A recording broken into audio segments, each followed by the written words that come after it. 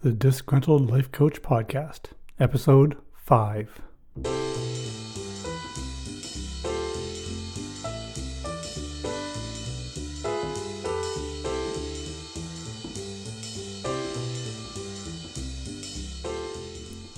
Disgruntled Life Coach Podcast. It won't make your love life better. It won't make you more successful financially. And it won't make your Marge Simpson pandemic face mask funny. But if you listen carefully, you might just end up a better person, and maybe those other things will follow. Or not. Whatever. And now, the Disgruntled Life Coach Podcast.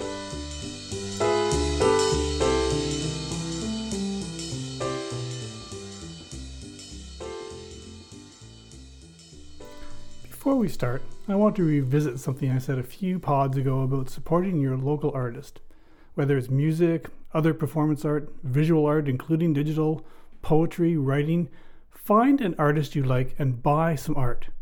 Buy some art today, right after you listen to this free podcast. Go and buy some art and support your local artist in this time of ridiculous shittiness. They need your help now more than ever. So really, I'm not kidding. Do this one goddamn thing today. And thanks.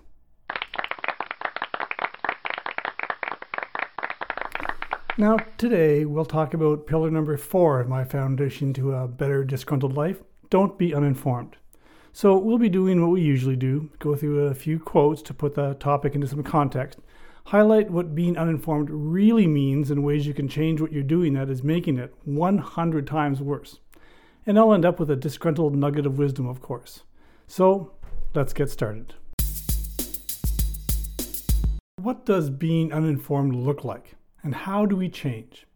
Just a quick heads up here, we're going to focus a lot on the difference between having knowledge and being informed. Is there a difference, you ask? The answer, as always, is you're goddamn right there's a difference. Our first quotation is from Daniel Boorstin, scholar of American civilization, if there is such a thing, and the 12th librarian of the United States Congress for more than a decade. He said, "The greatest enemy of knowledge is not ignorance. It is the illusion of knowledge." This same sentiment has been echoed by scholars and philosophers since we had language, but it is key to why you don't know shit. You only think you do.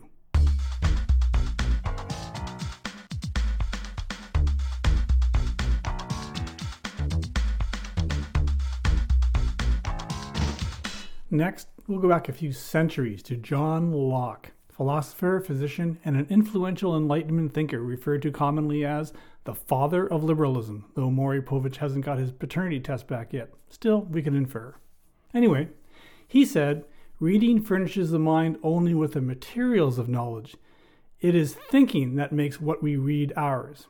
I'm not sure if I really like the ownership angle, but the movement of information to knowledge is the key to this one.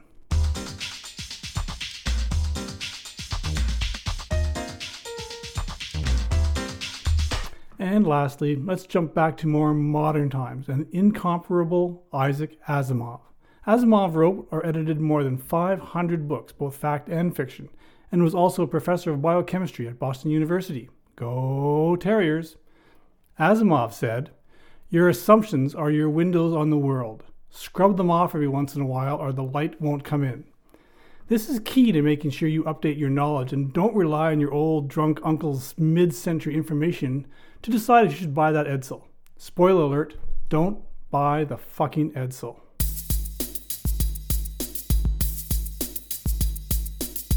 So, what does it mean to be uninformed?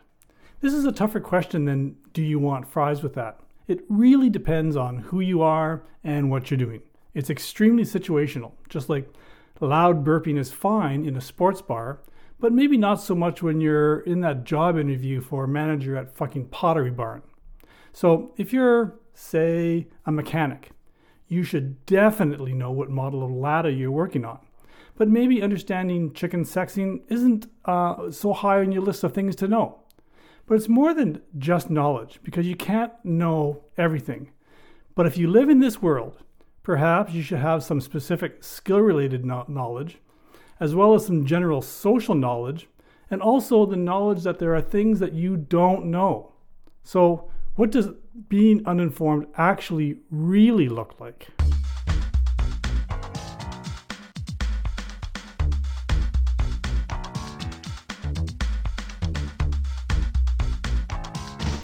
Firstly, you absolutely have to know that if you read something somewhere, anywhere, but especially on social media, it may not, in fact, be true. Yes, you heard that correctly. Not true. And here's the real kicker. It's easy to find out if it's a piece of ox feces stinking up your rant. It's called internet research. You know, the same place you found the lies in the first place. But here's the thing. The source is everything. As an example, let's pretend you're looking for work and you have 2 job opportunities. One is the assistant manager at a pottery barn, and the other is the weird guy down the street who wants you to come by about once a week and mop up the human blood on his garage floor. They pay about the same, they have the same benefits, and neither one is a union job. Which one do you take? So now, apply this same process to other information you incoherently ingested, like whether or not public health requirements during a pandemic are a violation of your constitutional rights. Hint, they're not in any goddamn way. And the guy who says they are wants you to mop up his fucking human blood. This is how you weed out the shitty sources and find better ones. Do this.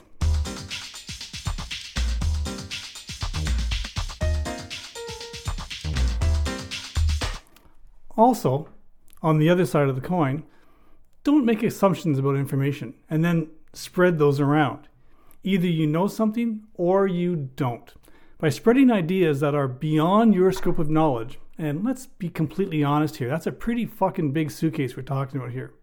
You are misinforming others who, like you, are too lazy to find out if what they're saying is even true.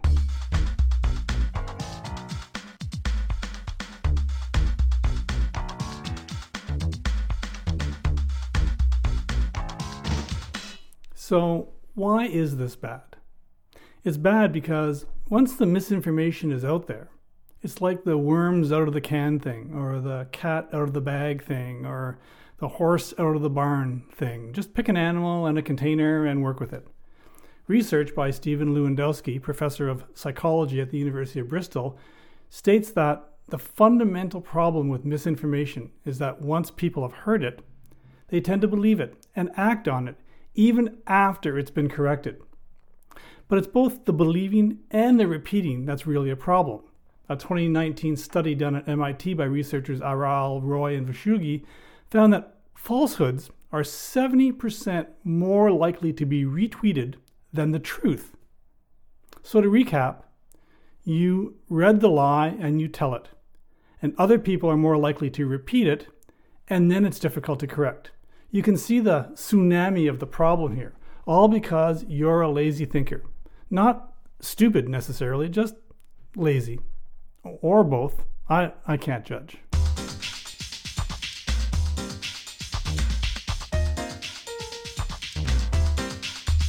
Up to this point, I've kind of talked about passive misinformation. The stuff you can casually say that you didn't know about. But there are those out there who, because of bad parenting or plain malicious intent or possibly lack of leafy greens in their diet, purposely spread misinformation for fun or profit, sometimes both.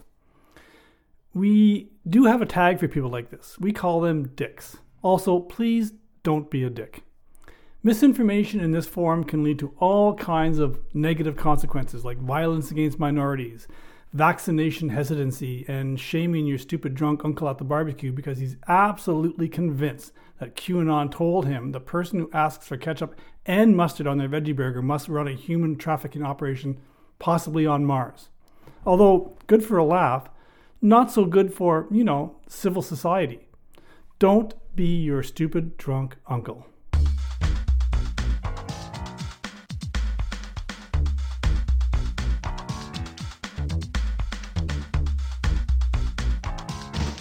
So now, let's talk about how you can make a change in your life and use information that makes you look smarter, allow you to function as a human much more smoothly, and can give you a clean, blemish-free complexion.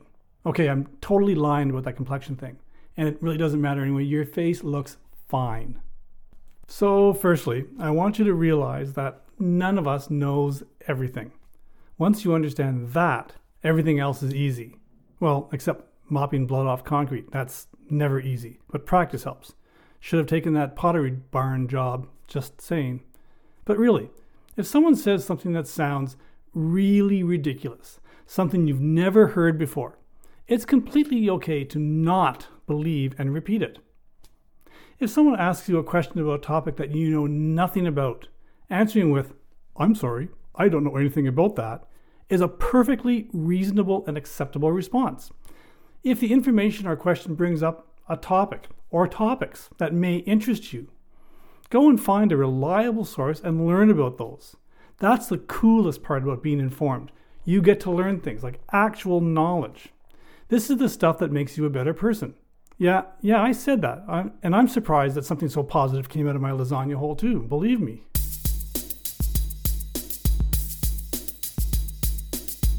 Secondly, and this is more work-related than anything, always be prepared. Now, I know some youth organization out there probably has a copyright on that phrase, but it's absolutely a correct phrase. If you're going into a meeting, review what the meeting is about. Know what was discussed previously. Have an idea about where it's going. Don't be that fucking Jimbo guy at the end of the table with his I Heart Schnauzer's coffee mug who can never answer a question and always gets you to do his fucking spreadsheet updates. Participate. Have questions. Have answers. And don't eat the last Timbit if you've already had 7, Jimbo. This makes everyone's life easier, even yours.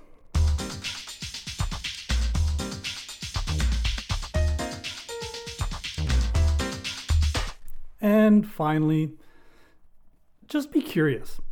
Don't take everything at face value. Get out in front of it and get some real information. Make sure the people you go to for answers actually know shit. Realize that not all information needs to be some kind of an Area 51 level conspiracy story, and understand that just knowing actual day-to-day truth is far more interesting than international intrigue and espionage. You are not James Bond, so stop trying. Just be a better, more informed version of yourself. I know, baby steps, but you have to start somewhere. Just be curious and dig around. Also, learn a language or a musical instrument. It'll keep you busy. It'll help you to not be so inclined to, pretend you know shit. Just throwing that out there. But really, learn something. Okay, so that's it for this episode. As always, I'll leave you with a disgruntled nugget of wisdom in a moment. But first, I want to thank you for listening. Remember to subscribe to this podcast. I'm on Apple Podcasts, Google, Spotify, iHeartRadio, and some other platforms.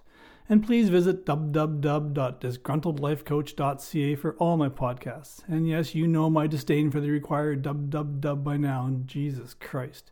Also, please follow me on Twitter @LifeDisgruntled. There's a link on my website. And you can still ignore my link to buy me a coffee if you want. But I have to say, someone bought me a coffee. So there's that. I'm not saying keep up. I'm just saying, it can be done. Also, if you like what you've heard today, tell your friends. If you think this is ridiculous, still tell your friends. I mean, how hard is that? Disgruntled Nugget. It's been said that if you can dream it, you can be it. But of course that's a lie, because I dreamt I was King George once.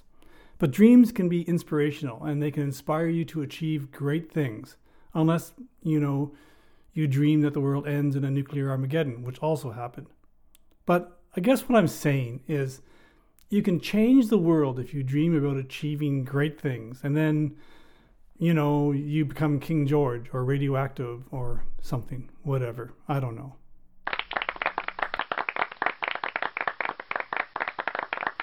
Again, thanks for listening, and thanks also to Audionautics and Partners in Rhyme for music and sound effects as always, and thanks again to Neatnik for the visuals, and thank you for your patience. See you in 2 weeks, or not, whatever.